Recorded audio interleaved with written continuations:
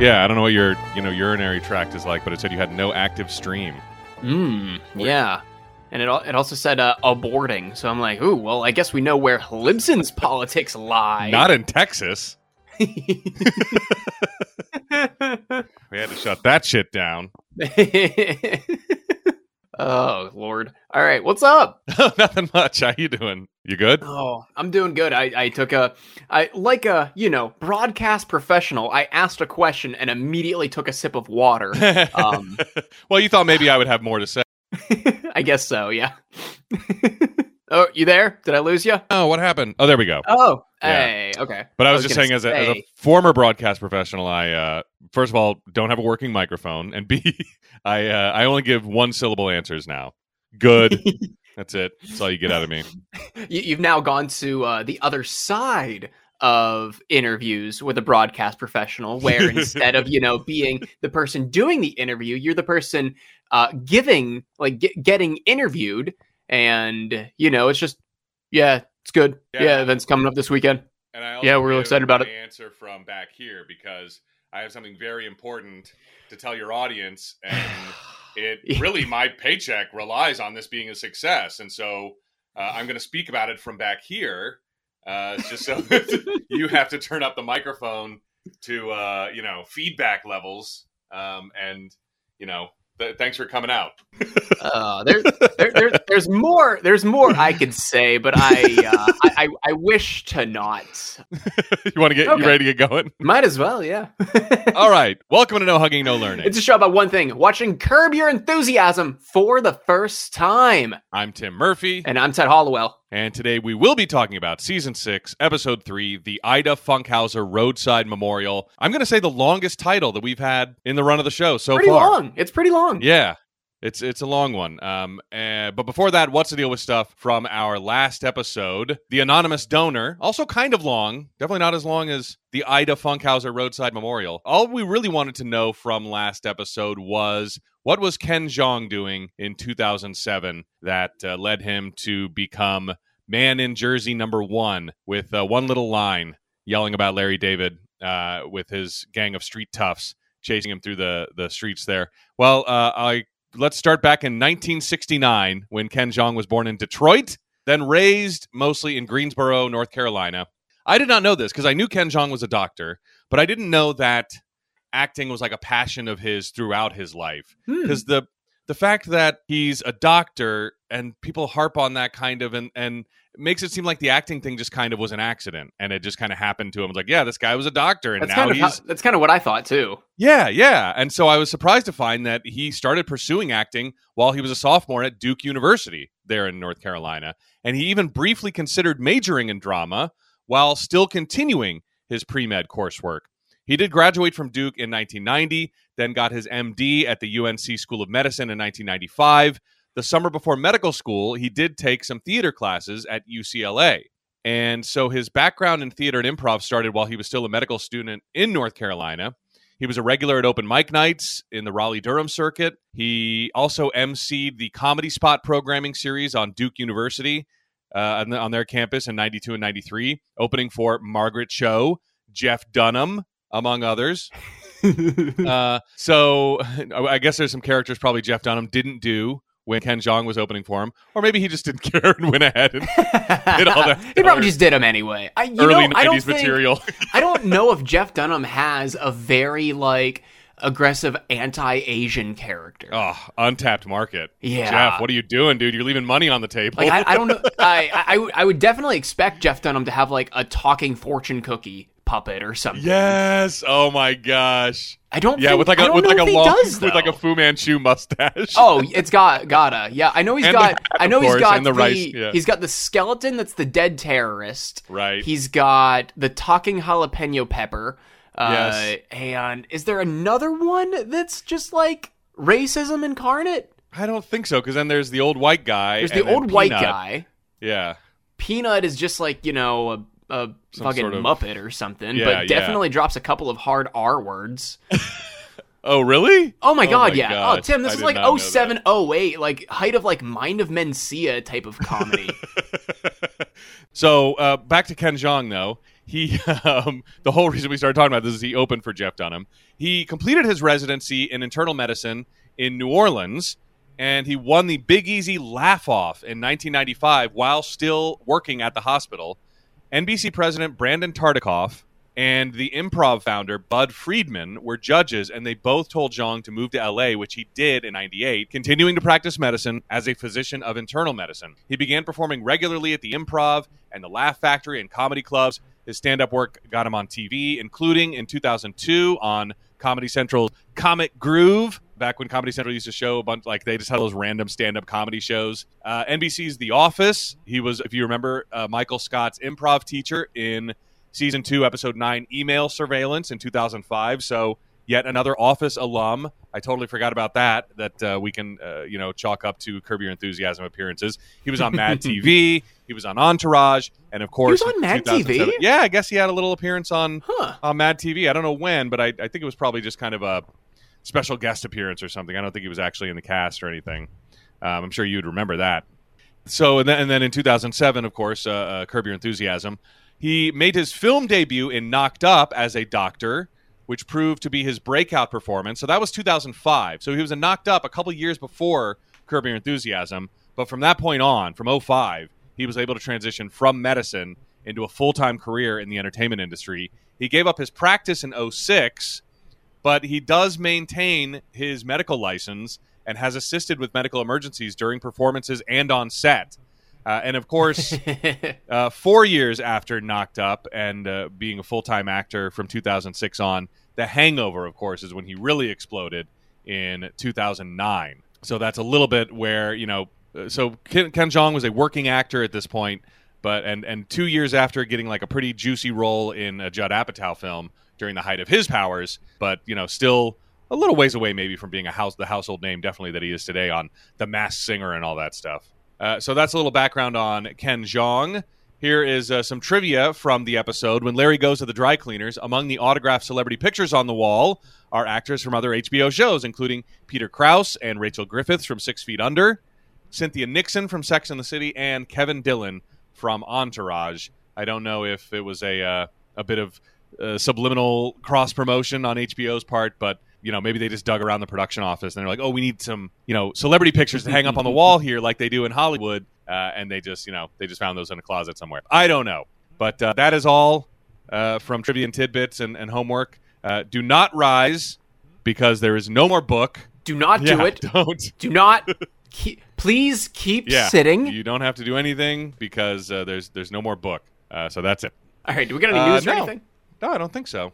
Okay. All right. Well, if you have never listened to us before, we are not a research-heavy show despite the last 17 minutes being almost exclusively research and bullshit. We like to have our questions pop up naturally in the run of the show and assign them to ourselves the week following as though we are giving ourselves homework. I've never seen these episodes before. Tim has never seen these episodes before in the last 16 years. If we miss anything, if we egregiously skip over anything, please send us an email or send us a tweet. It's at NoHugging on Twitter or NoHuggingNoLearningShow@gmail.com. Both of those links are down in the description or on the show description page on Apple Podcasts. If you like what you hear, please give us a 5-star rating and a written review on Apple Podcasts or a 5-star rating on Spotify if you use either of those apps. If you like us a little bit more, you can always join us over on Patreon, where for $5 a month, you can join the It's a Hyundai tier and get early access to extended versions of our episodes. It's all the stuff that we normally clip out before we publish it on our free feed. A couple of weeks ago, Tim and I went into a whole tangent about trying to write our own Weezer song. That never made it to the free feed, although I think I found the clip of that I clipped out. I will be posting just that on the free feed. I think sometime as you're listening to this on the free feed, go back a couple of publishings because it's already up there. But it was too good to only post for Patreon. Does that make sense? Yes, yeah. It's a good advertisement for joining the Patreon because it's above average for the conversation that you're missing out on, but it's indicative. Yeah, it's the type of stuff that you're missing out on if you're not part of the Patreon, and that is patreon.com/nohugging. Link of that is down in the description. Patreon.com/nohugging.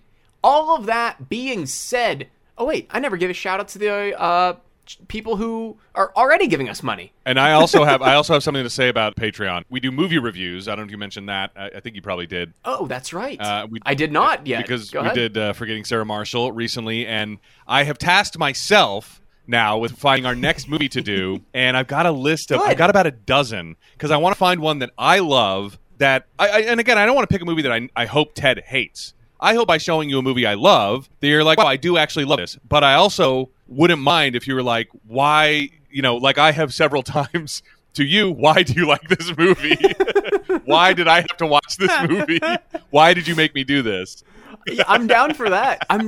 Please find something that you are hoping that I love, that I ultimately am like, why the fuck does Tim love this so much? My number one pick is kind of more of a Christmas movie, and so I'd love to get the downvoter on and do it. But Christmas is so far away; it's too good. It's too good to like not do it. But I have such a long list. Like I said, I found like about a dozen movies that you might have seen, so it might be a moot point. But my number one pick. So I went through and I found the Rotten Tomato score and the audience score of all of them. My number one pick, which I'm going to keep close to the vest right now, is 2939. This movie I love. It's a splatty tomato tipped over popcorn, well into the red of both of those categories. 2939. I cannot wait. One I already mentioned to you, Joe's Apartment. That's a 1942. Ooh. So Ooh. Rotten Tomato score 19, audience score 42, and I love this movie. Another one is, it gets better, 1050. Oh my god. Okay. See, I feel like, and that is one of my I feel like a 10-50, like a 10 critic and a 50 audience would be good, because I know. I mean, things that are normally going to be like not like certified 100% critic rating and then 76% like audience rating. That's going to be your art house best picture nominees. That's going to be your The Whales. That's going to be your everywhere all at once, although I think that's pretty high on both sides. Yeah, I think you're probably right about that. But I agree, like a movie that pleased everyone is less interesting to me than a movie that obviously hit the sweet spot of a very specific audience. Yeah. And that 1050, I got to say, it's one of my favorite American sex comedies. I think it can fall under that category if we wanted to watch it, and it has Jason Segel. Oh, so, damn. All right. There you go. A little clue there. I don't even know what to do, because I don't know if I want to give you. I'll tell you what that one is. That one is Slackers. Have you ever seen Slackers? I have not. I've never seen With Slackers. Devon Sawa and Jason Schwartzman. Okay. Oh, God. Because I love that one. Yeah, it's really.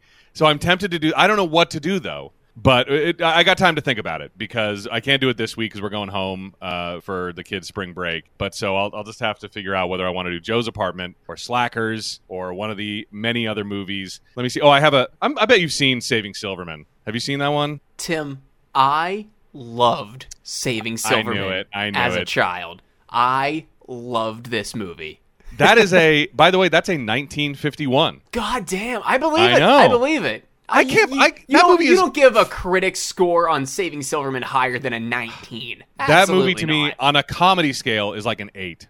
It's like so fun. Not like 8% out of 100. I mean like an 8 out of 10. That's what I thought you meant, because we were talking about percentages for most of this conversation. Yeah, it's like 8 out of 100. I'm like, I don't know. So you hate it? I don't know how you can watch that movie and not just laugh the whole time. It's one of the funniest movies. It's such great Jack Black and Steve Zahn. Great Jack Black performance. Yeah, it's just. I mean, my college buddies and I would quote that nonstop. Like just all of the great Neil Diamond stuff and all of the R. Lee Ermey. They got R. Lee Ermey in that movie to be like the goofiest, weirdest prison gay teacher like that they still hung out with. It's like that man was in Full Metal Jacket. That man worked with Kubrick, for crying out loud. So wait, who was paycheck's a paycheck, man. Yeah, I know. Wait, was Full Metal Jacket? I think I messed up there. Oh no, it was Kubrick. I was getting mixed up with what's that other? Anyway, it doesn't matter. But yeah, I'm like that. It's just so funny. I can't believe that's a 1951. So all right, that one is. It's not off the list for Patreon, but it's off the list for this. For particular. This month. Yeah, it's off the list for this particular assignment finding a movie that I love that Ted may or may not like. What about this is a weird one to me. Have you ever seen Mystery Men with Ben Stiller? I wanted to so bad whenever I was a kid. And then I was like looking up in the paper, looking up the movie listings for our local theater. Yeah. And I was asking my grandma to take me because my grandma's always the one who took me to the movies. Yeah. She would give me like a roll of quarters to go like play the games out in the lobby. Tim, I looked in the paper 1.5 weeks after Mystery Men came out. Yeah. And it had already been replaced. Yeah. It bombed so hard that they could not even give it a full second week run. I can't believe that. And I don't remember the first time I saw Mystery Men, but I definitely fell in love. But here's what's surprising about it. That's a 60-57. So basically the audience and the critics, like 60% agree it's not that bad. And I think it's excellent. And another quotable movie that my buddies in college and I would just quote nonstop. I mean, maybe that might be a good one to watch but I doubt you'd hate it. But I was surprised that the critic score and the audience score for that is like one of the best of the ones I was looking up. I was like, yeah, I remembered like you, like this movie bombed so hard. I bet it's like a 5.5 or something. But no, it got pretty good reaction. But that's definitely so we'll keep that one on the list because you haven't seen it. But I venture to say you'd like it if you're even into the idea a little bit. Plus, it's Ben Stiller and William H. Macy and friggin' Paul Rubens back when he was like coming back up through the ranks. And Kel, it's got Kel Mitchell, Janine Garofalo, so Seinfeld there. So, with Janine Garofalo and Ben Stiller, you got Seinfeld and Curb covered pretty well in two of the leads. So yeah, that one will have to remain on the list. But between I don't know about with the one that's more Christmas oriented. I don't know if we want to hold on to it for Christmas and do it with the downvoter, or do it with the downvoter now and then release it on free feed over Christmas so that I don't know. I mean, I do like doing a new Christmas episode, although I do think we kind of shafted the people who were giving us money this past Christmas because we just released everything on the free feed anyway. True. And also, this movie is not really a Christmas movie. It just came out around Christmas when it was released. I think it starts and ends at Christmas. So it's Christmas time in the beginning of the movie, and then it's Christmas time at the end of the movie. But it's really not a Christmas movie. But we could count it as one. Anyway, that's all just prelude to say that I did do my homework on picking a movie, and hopefully maybe the week I get back from going back to Virginia or whatever, we can record another one of those. I'm down for that. Sweet. All right, that's my spiel. Where are we I think you were going to read off the patrons' names. That's right. Yeah. That's right. By the way, if you heard a movie that you wanted me to do out of all those, please let me know. I know I only mentioned a couple, but if you have a pick, we'll do that one because you know how indecisive I can be.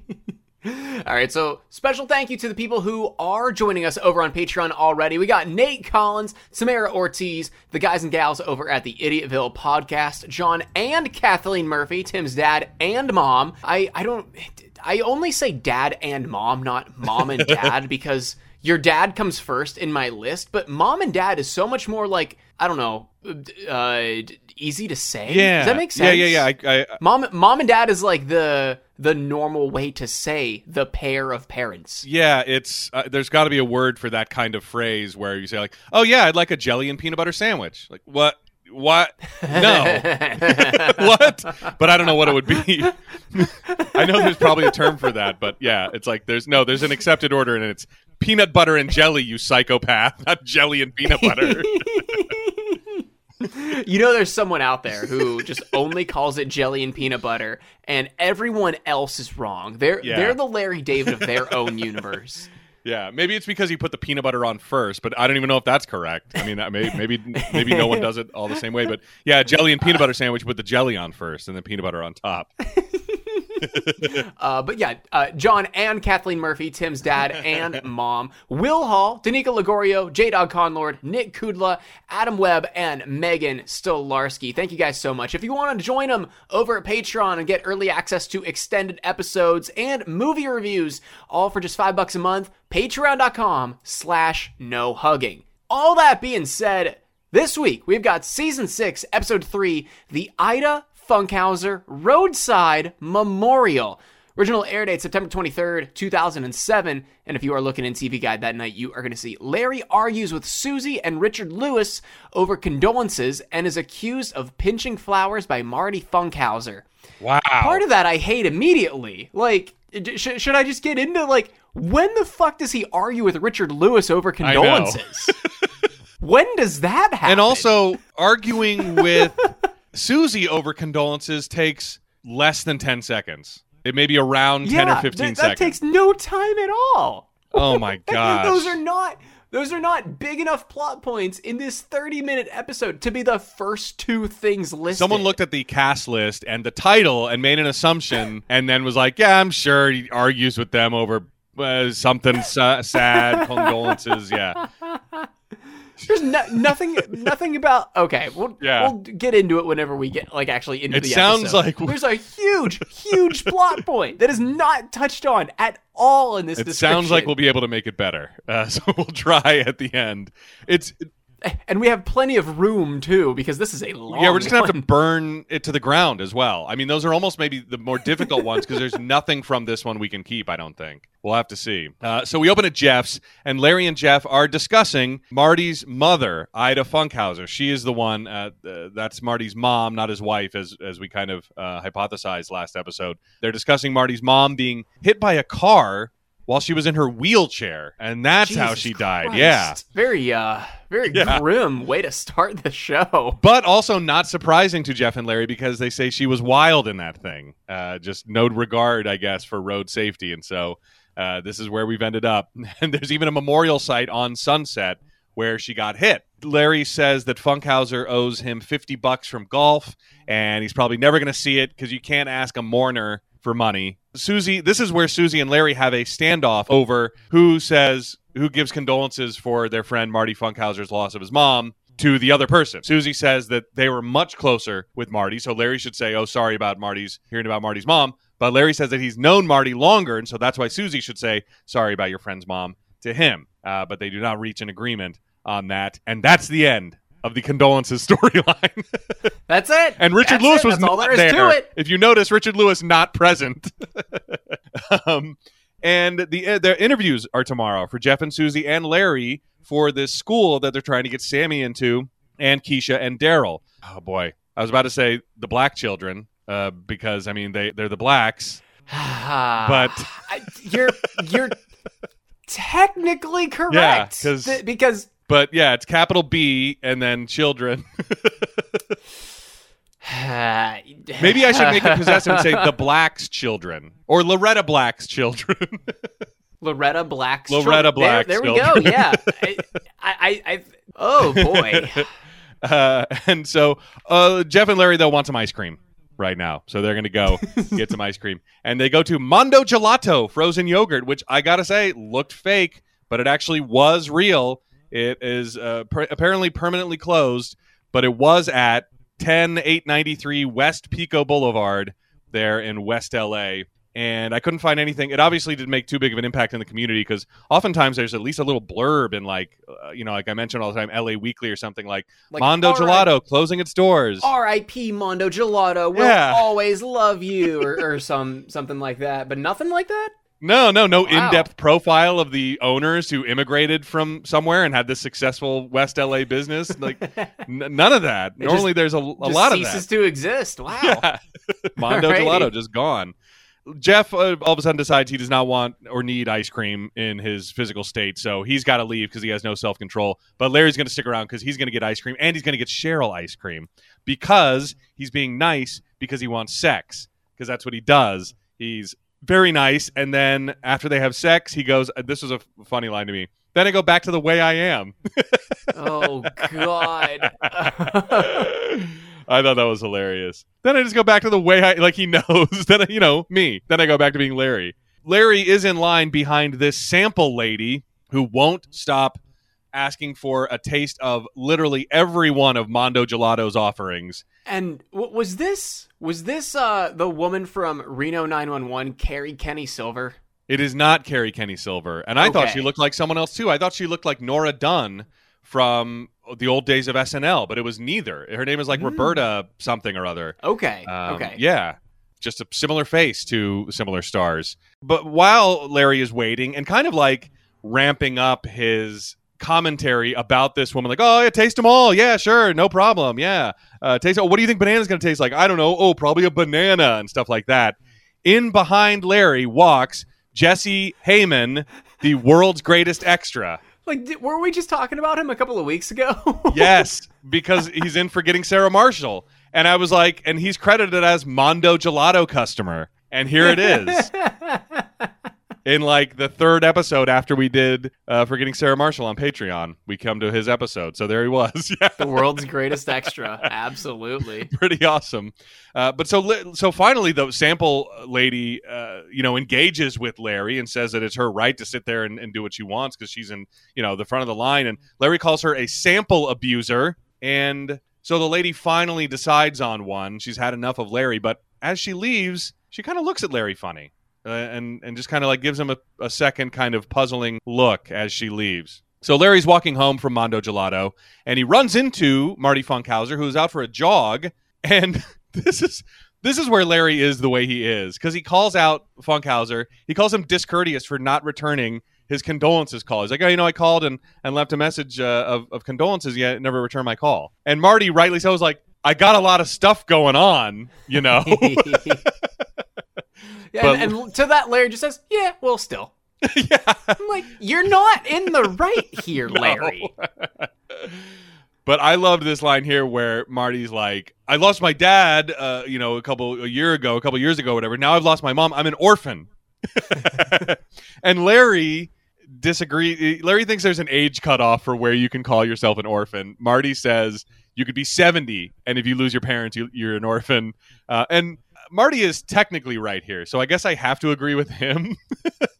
Right? Like, if you don't have either of your parents, you're an orphan, right? Yeah, I feel like the cutoff is if you still rely on your parents for something. Either of your parents. Yeah. I guess it would be, yeah, if both of your parents are deceased and you still rely on them for something at the time of death, whether that be money, housing, even just knowledge of how to do certain things. Yeah. I think you have the ability to call yourself an orphan. But you're kind of on Larry's side where Funkhouser can't call himself an orphan. I think Marty Funkhouser's pretty well off at this point. I think he's okay. Yeah, but I mean, technically he's an orphan. Technically he is correct. Technically he is an orphan, yes. But he's also a very wealthy man in Los Angeles who seems like he was the one taking care of his parents. Yeah, probably. Yeah, I don't know what you'd call that, but Larry he says that there's a cutoff for calling yourself an orphan. Also, Larry's more interested in his ice cream cone than the fact that Marty Funkhouser just lost his parents, and now both of his parents. But Marty Funkhouser does remember that he owes him $50 for golf. And so from his sweaty running shoe, he pulls out a $50 bill that has been, that is, first of all, moist, but has also been like compressed to the size of like a marble.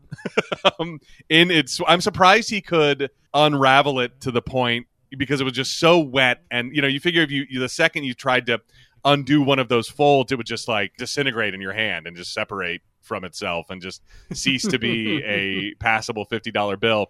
Larry won't accept the sweaty, moist 50 from Funkhouser's shoe, but Funkhouser says, this is it. This is the 50. If you don't want this 50, this is it. And so, and I like Funkhouser's, I like Marty's side on this. It's like, look, this is me paying you back. If you don't accept this, then I'm not paying you back. Again, he's technically correct. I can't disagree with him. I mean, I can agree with Larry's hygiene on the issue, feelings there, but I got to agree with Marty. He is technically correct. He's technically an orphan who is paying off a bet with this sweaty, moist $50 bill. But so eventually Larry gets Marty to like place it in his pocket on his own. But they did a great job making it, because they obviously switched out the bill to make it a little straighter, but they did make a good job making it look like a damp bill that Marty puts in Larry's pocket without Larry touching it in his jacket pocket. At Larry's house, Loretta is upset that Larry didn't bring ice cream for the whole group, but Larry didn't do that deliberately. He just forgot that, he forgot to think about other people. He was blinded by sex. Yeah, he was blinded by the prospect of getting it on. Yeah, that's part of it, but also I understand his point of view where he's like, I'm not used to having to think about other people. I'm really only used to having to think about Cheryl. So it's not that I deliberately did this, but it's no condolence to Loretta, who's like, oh, so you just forgot about us. And Larry thinks that's like good. Like, yeah, he didn't do it out of malice. He did it out of, I don't know, what would you call that? Self-centeredness, I guess. It wasn't negligence? Like, yeah, negligence. Yeah, it's like, no, I did that because I don't think about other people.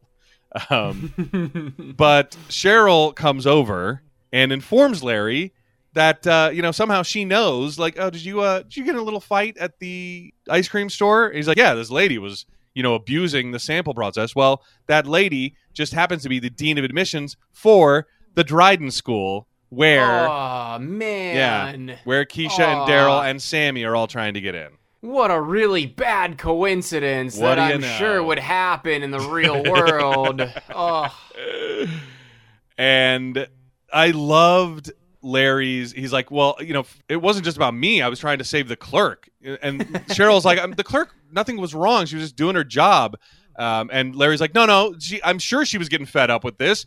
And because she's been taught the customer's always right, when in reality, the customer is usually a moron and an asshole. And I think that's a great Larry line, because I think anybody that worked in retail will tell you that is true. 100%. Yeah. The customer is not always right. They're usually a moron and an asshole if you have to engage with them. But she was not following the rules of being a sampler and not following the rules of society. So we live in a society moment from the real George Costanza. The unwritten rules of society, as Larry puts it. And he even gives the example. He's like, because Cheryl asks him, what are the unwritten rules of society, Larry? And Larry's like, well, like how at night you tiptoe. You don't always just walk around like normal. You tiptoe at night. Have you ever tiptoed at night just because it was nighttime? I'm quieter. I mean, certainly I don't like stomp up and down the steps. If I have to go down, like I know what steps to skip that like really make noise. But we have the I'll do that in the morning when everyone's asleep and I'm leaving, but I'll also do it at night. I mean, because we have kids who are asleep, that if we wake up, it's like they're gonna, especially Declan will like just sleep in our bed with us if he wakes up in the middle of the night. It's like, damn it. So really don't want to wake him up. But as far as tiptoes, I think mainly I'm just, sure-footed. I just kind of go like very heel-toe. I'm very deliberate and sure-footed. But I don't think I walk on tiptoes like a cat burglar in a cartoon or anything. Yeah, no.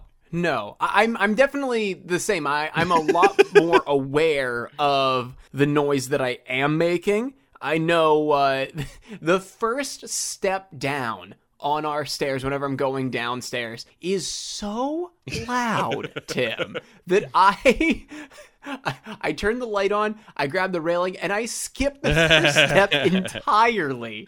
So I'm like taking my own life into my hands, making or breaking my entire day based on if my knee wants to hold up on lunging down the first thing after I wake up. Does it make that kind of loud wood popping sound where it settles? Our stairs are so shitty at this rental. It's so bad. They're so loud, and like you feel like they're gonna like collapse in on themselves. Yeah, the second from the bottom is the worst stair on our steps. It makes that, you just step on it and it kind of settles into place where it popped out. I don't know, and it makes that loud sort of like wood against wood creak pop kind of sound. Yeah. Like I thought the stairs going into our basement at our house in Erie were bad because they were like, that they were the actual boards for the stairs were very narrow. They were only like 5 inches wide. Wow. And the angle of the stairs was very steep. I would take those any day over these stairs. Yeah, but no tiptoeing. We're not tiptoers. But that was fun. I like when people, and I think it happens. It happened in Curb before, where Larry talks about the rules of society, and someone else called him like, "You think people are supposed to follow these rules that are in your head? These are not the rules of society. These are the rules of Larry David's utopian society." Which is really... Who was that? I forget. I don't remember either. But it might have been Funkhouser. It was either Funkhouser or Jeff, I want to say. But I think Funkhouser was involved. But also it was someone... Yeah, it was like, you think people are supposed to follow these rules? No one knows your rules. Yeah, that was it. Yeah, I really liked that. It's something that George never got called on as many times as he talked about living in a society. No one was ever like, what are you talking about? That's not one of the rules of society. But so Larry is going to apologize with flowers and apologize to the dean and make it all right so that their kids can get into this great school.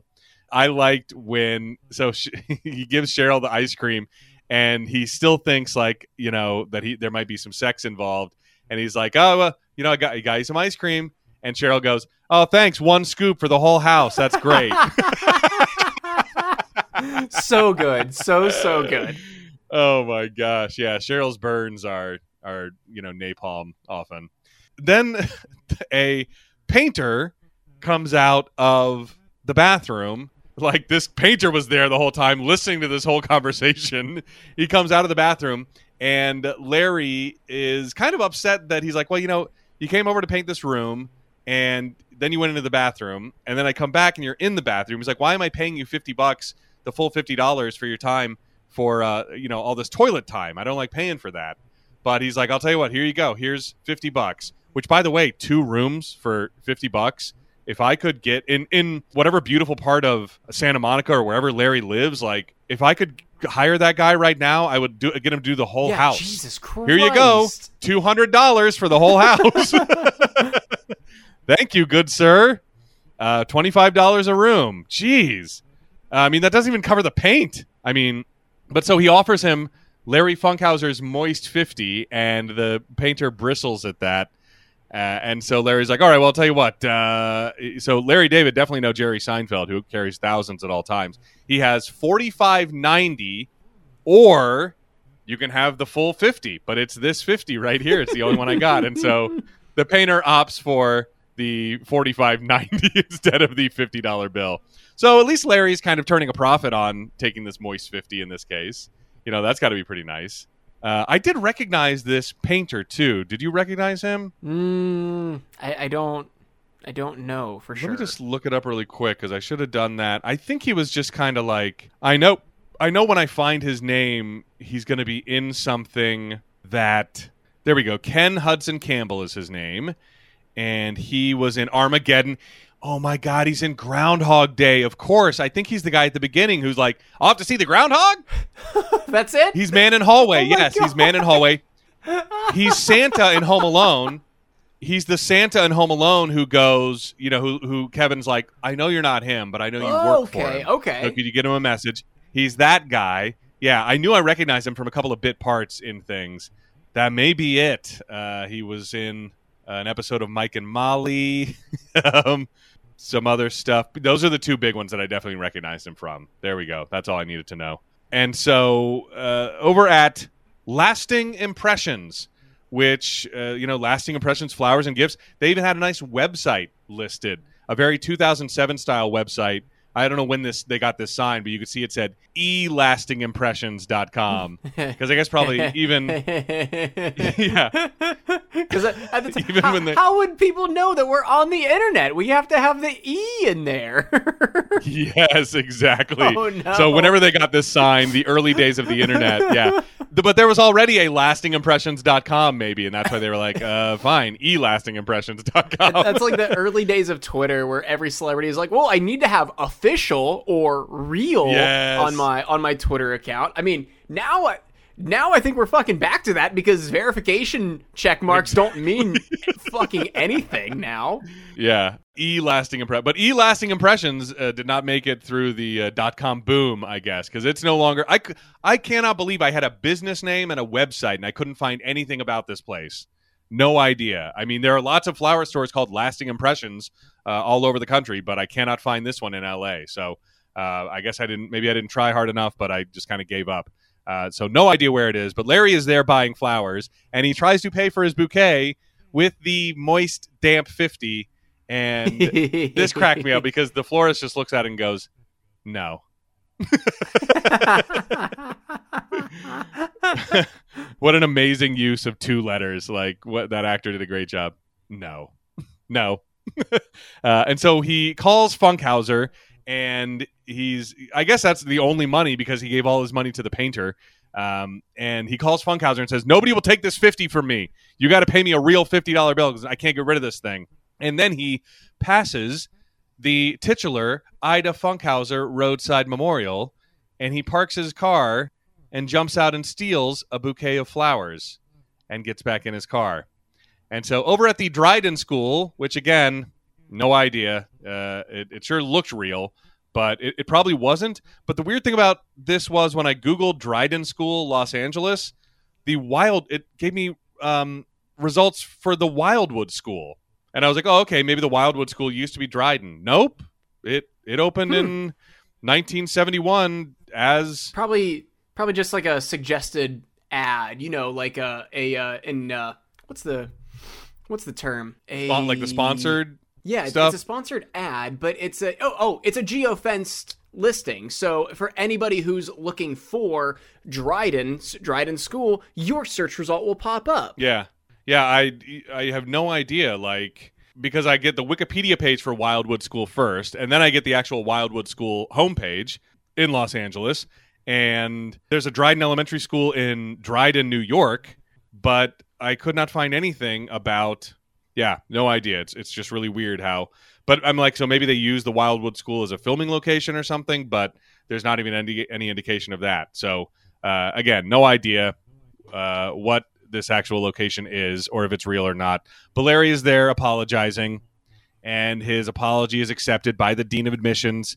And I love when people do this to Larry, and she knew what she was doing, but they dig in a really funny way that make him regret doing the good things. This is why Larry does not do good things, is because she's like, wow, it's so rare for someone to just own up to what they did and apologize and say, I admit, I was rude, I was obnoxious, I'm not a good person.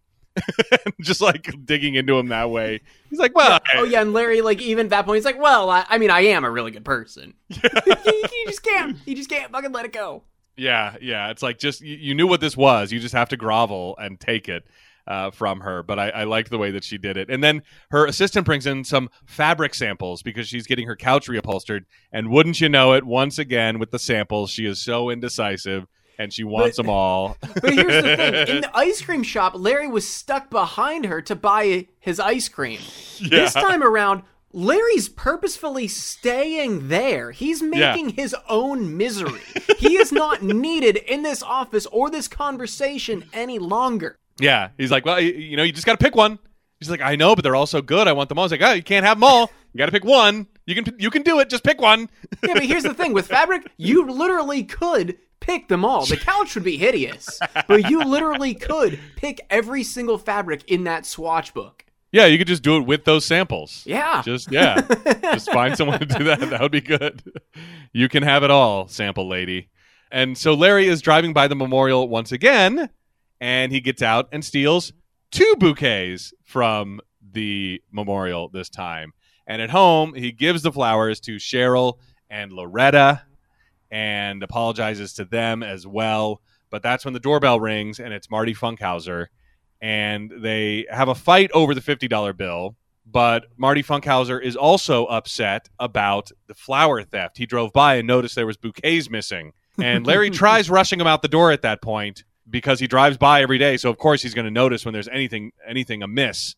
But that's when Marty's innate sense of smell kicks in, and he smells a white lily that, of course, was in the bouquet that he gave to Cheryl and Loretta.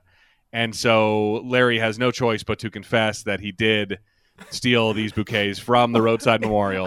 I loved how Marty, impressing Larry, he's like, oh, what's the shop that you got him at? Larry can't think of one flower shop. He can't think of the name of a flower shop. And he was just at one. And he was Lasting just Impressions. at one. Yeah. He was just at elastingimpressions.com's physical site. He could have said elastingimpressions.com. Yeah, he couldn't think of one store name to tell Marty. Yeah, or even, he could have made it up. Could have just made one up right then. And then hoped that Marty would never go check into it. Like, oh, I got it at, Flowers and Stuff on Ventura or whatever. And just hope that Marty would never look into it. But Marty probably does know all the flower places in town or something like that. Seems like they've lived there a while. And so this to me got a huge like everybody's pissed at Larry, and Marty wants to know what happened to the third bouquet. And of course it went to the Dean of Admissions. And so I love when Marty looks at Cheryl and goes, I feel sorry for you. That was so funny. Jesus I don't know how Christ. they didn't just crack up at that. But then they probably did on one of the takes. I feel sorry for you. But then Marty delivers one of the beloved lines from the Curb Your Enthusiasm fandom. If you weren't my best friend, I think I forget what he ends with that, but I'd squeeze your head until it popped off or something like that. Let me see. If you weren't my best friend, I would take my bare hands and pop your head off of your neck. Yeah, and the only thing Larry says to that is, he's not my best friend. Yeah, I loved that. He's not my best friend. Like, that's what he takes away from it. I'm his best friend. Yeah, people love that exchange in the Curb Your Enthusiasm universe. So Larry, does have to go get the bouquet back from. He has to retrieve the missing bouquet from the Dean of Admissions. He also, mentions to Cheryl, like, because he was about to go upstairs, quote unquote, aka have some sex, because she got nice flowers and she got ice cream earlier. And he's like, is there anything I can do to? And Cheryl goes, get back upstairs. And he goes, yeah. She's like, well, I like that perfume. And he's like, oh yeah, Belle Fee. And so he's going to go pick up some Belle Fee to get back in Cheryl's good graces and hopefully get to go upstairs. So over at Kiehl's, which is a real skincare, beauty, cosmetic, hair store, and it is not on Wilshire, as Larry says. He's like, oh yeah, they sell it at that one store, the only store that sells it. Very important plot point is that one on Wilshire. But this store is not on Wilshire. It's actually 4 blocks over on Montana in Santa Monica, but this is the Santa Monica location of the Kiehl's store. There are 2 long lines that Larry has to, this was very relatable. Even though it wasn't funny, it was very relatable where, if you go to a grocery store, friggin' Target, or literally anywhere there's lines, this has happened to you where you pick one and then all of a sudden the other one starts. You always jump in the shorter line and then the other line starts moving quicker. Yeah. The other line starts moving quicker. And then, so sometimes you even double back and you're like, all right, well, I'm going to go back in that other line, and then trope at this point. But Larry does get in the line, and he is behind he switches line, another sample abuser who just wants to smell every little scent that they have in this store. And this was funny to me because she's not looking for anything the clerk's like, you're looking for anything in particular? She's like, no, not really, but I love all this stuff. Like, she just went to a perfume store to smell, like, to test out, like, I was like, I'm not looking for a shampoo. I'll know it when I smell it, though. Or shampoo, a perfume, but I'll know it when I smell it. I thought that was kind of a funny thing to do. I don't think she even ends up buying anything, does she? I don't remember. Yeah, I have no idea. I think she might end up taking one, just because, again, Larry starts his riffing and commentary on what this lady is doing. And so she takes so long, though, that Larry loses the last Belle Fee to the guy who was behind him in the first line. And the guy's like, well, you shouldn't have switched lines. And that's it. That's the last Belle Fee. And as we know from Cheryl, that this is the only store that sells it. I guess the other 3 or 4 locations in the greater Los Angeles area do not sell this particular perfume, because there are several of these storefronts in the area. Larry goes on a rant that I think is the most Bernie Sanders that I've seen out of Larry to this point. It's very much like the character that he would play on SNL. He's like, I'm just saying, one line, everyone gets in one line, everyone's happy. There's no two. It's very much that the way. The reason that people wanted Larry David to play Bernie Sanders on SNL is this scene in particular to me stuck out. The little rant he goes off about why one line is better. You put up the barriers, people stand, and they go at the same time. There's no. It's like, and then he just kind of leaves after his one line rant, soapbox moment. So over back at the Dryden School, Jeff and Susie are there during their interview. We learn a little bit of background on Sammy. She's 13. She's going to be going into 7th grade now. And Larry is sneaking into the office to take back the flowers. Why he didn't just go buy another bouquet? Why would Marty want, like, I think it would have been acceptable to replace the flowers rather than get the exact same flowers that were on the roadside memorial. But Larry is going in to grab these, but he's kind of caught. The assistant comes back into the office while Larry is trying to leave with them. So he stashes them in a bag that's sitting there on a chair. And it just happens to be because they notice that, Larry's there. And he's like, oh, I was just dropping by. I knew you guys had your interview. I just wanted to, say good luck and stuff. And And the dean points out that Larry apologized earlier and brought a bouquet and asked the assistant where it is, and no idea. But wouldn't you know it, the bag that Larry shoved the flowers in was Susie's bag. And Susie has a great line on par with, as they're leaving the Dryden School, on par with Funkhouser looking at Cheryl saying, "I feel sorry for you." She goes, "Just knowing you is a liability." and I mean, Jeff's got a really good line here too. I want to find. Oh my gosh! What was Jeff's exact line? He's not upset with Larry for the bouquet and everything like that. He's upset with how upset Susie has gotten because of Larry. That's right. That's and then right. he has to live with that. Yeah, Jeff is yelling, "I have to live with this now. You have fucked me." Or no, he's like, "I am fucked. You have fucked me hard." yeah. And Susie's like, "Oh, you bet you have to live with this now." He's like, listen to that. No. and Susie beating Larry with the flowers is funny too, and like shoving them into his mouth almost, like making him eat them. Pretty funny, but they're in bad shape. The flowers are in bad shape, and so when Larry shows up at Funkhouser's to drop the flowers off, Funkhouser is not happy with their appearance. But there are lots of friends and relatives that have gathered, and Richard Lewis is one of them. So here, finally, in the last 5 minutes of the episode, Richard and Larry both notice that when their hors d'oeuvres come out, people gather there just like friggin' attack the plate, like grabbing at it like it's the first food that they've had in months or something. And Richard Lewis says, if you dropped a quarter on the floor, there'd be a riot or something like that. Also, Marty Funkhouser has set up like kind of a shrine to his mom with all the stuff that she loved, including, as Larry sees, a bottle of Belle Fee, the sex perfume. And so at home, Larry comes home with the Belle Fee, and this to me was hilarious. He like shoves the kids out of the way. He was just talking about how much he loves to be called daddy by kids. He's like, I've never wanted kids or anything like this, but I like being called daddy by the kids. They call me daddy, and so they like greet him at the door. Like Keisha has a picture she's trying to show him, and he like shoves her out of the way. And then who's the other one? Brandon, is that right? Daryl. Daryl comes up down the stairs to greet Larry. Daddy! And he like shoves Daryl out of the way to go upstairs to show Cheryl that he got the Belle Fee. And so over at Mountain View Cemetery, which I'm sure is real, but I didn't look it up.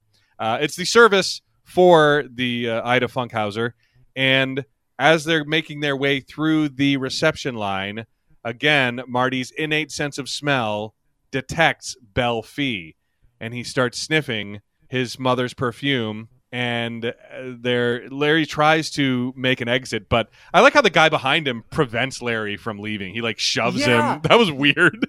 Yeah, we get like a nice like Western music bed here, and like Larry's just trapped. Yeah. The end is coming. He's gonna have to face it. Yeah, he's gonna know that that who stole the Belle Fee from another Ida Funkhouser memorial.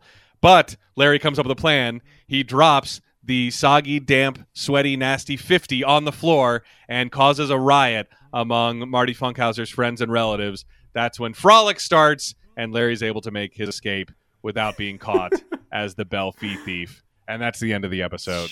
Jesus Christ. Yeah. All right. By the way, shout out to Mayim Bialik showing up for a non-speaking, basically glorified extra role as Jodie Funkhouser. Wait. Oh my God, she was on the couch, wasn't sitting right she? there next to her dad and mom. Yeah. Wow. Okay, I did not even catch her. Yeah. Wow. I was like, wow, came back. I mean, if she had not been there, I would not have thought of it. Anything, Yeah, I did not even clock that was her. All right. Yeah. All right. All right, Tim, what do we got for homework this week? I didn't write anything down. Nothing. Got nothing. Yeah. Nothing at all. Okay. What do you like for cover art? Oh, boy, that's a tough one. I mean, there's probably a good shot of Larry at the Ida Funkhouser Roadside Memorial. Stealing the flowers. I'm sure there's a shot of that. Besides that, Larry behind the sample abuser in Mondo Gelato with possibly Jesse Heyman behind him. What do you think? Anything like that? Well, I do really like Larry in front of the Roadside Memorial. I do really like Larry in front of the Roadside Memorial, but also, like, if we could, I don't think we could find him in one shot. Larry running up the steps, like, pushing both kids out of the way just to go have sex with Cheryl because he got her the perfume. Yeah, that's a pretty funny shot, too. Yeah, I think you could probably get one, at least Daryl, maybe Keisha in her photo like or a Daryl like picture. head into the corner of the wall post Larry shoving him out of the way.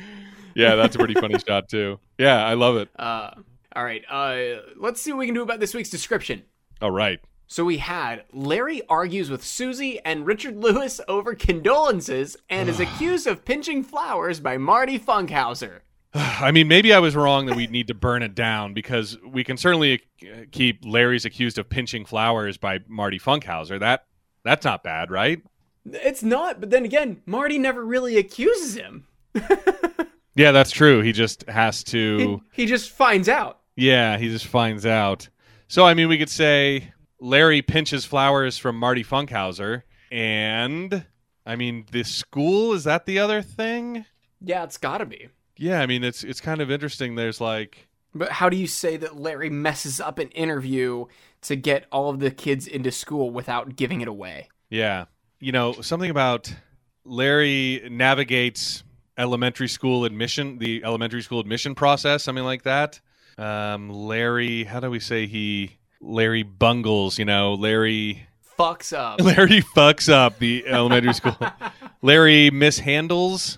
Larry botches. I like botches. Larry botches the elementary school application process. Yeah, or admission process, and pinches flowers from Marty Funkhouser.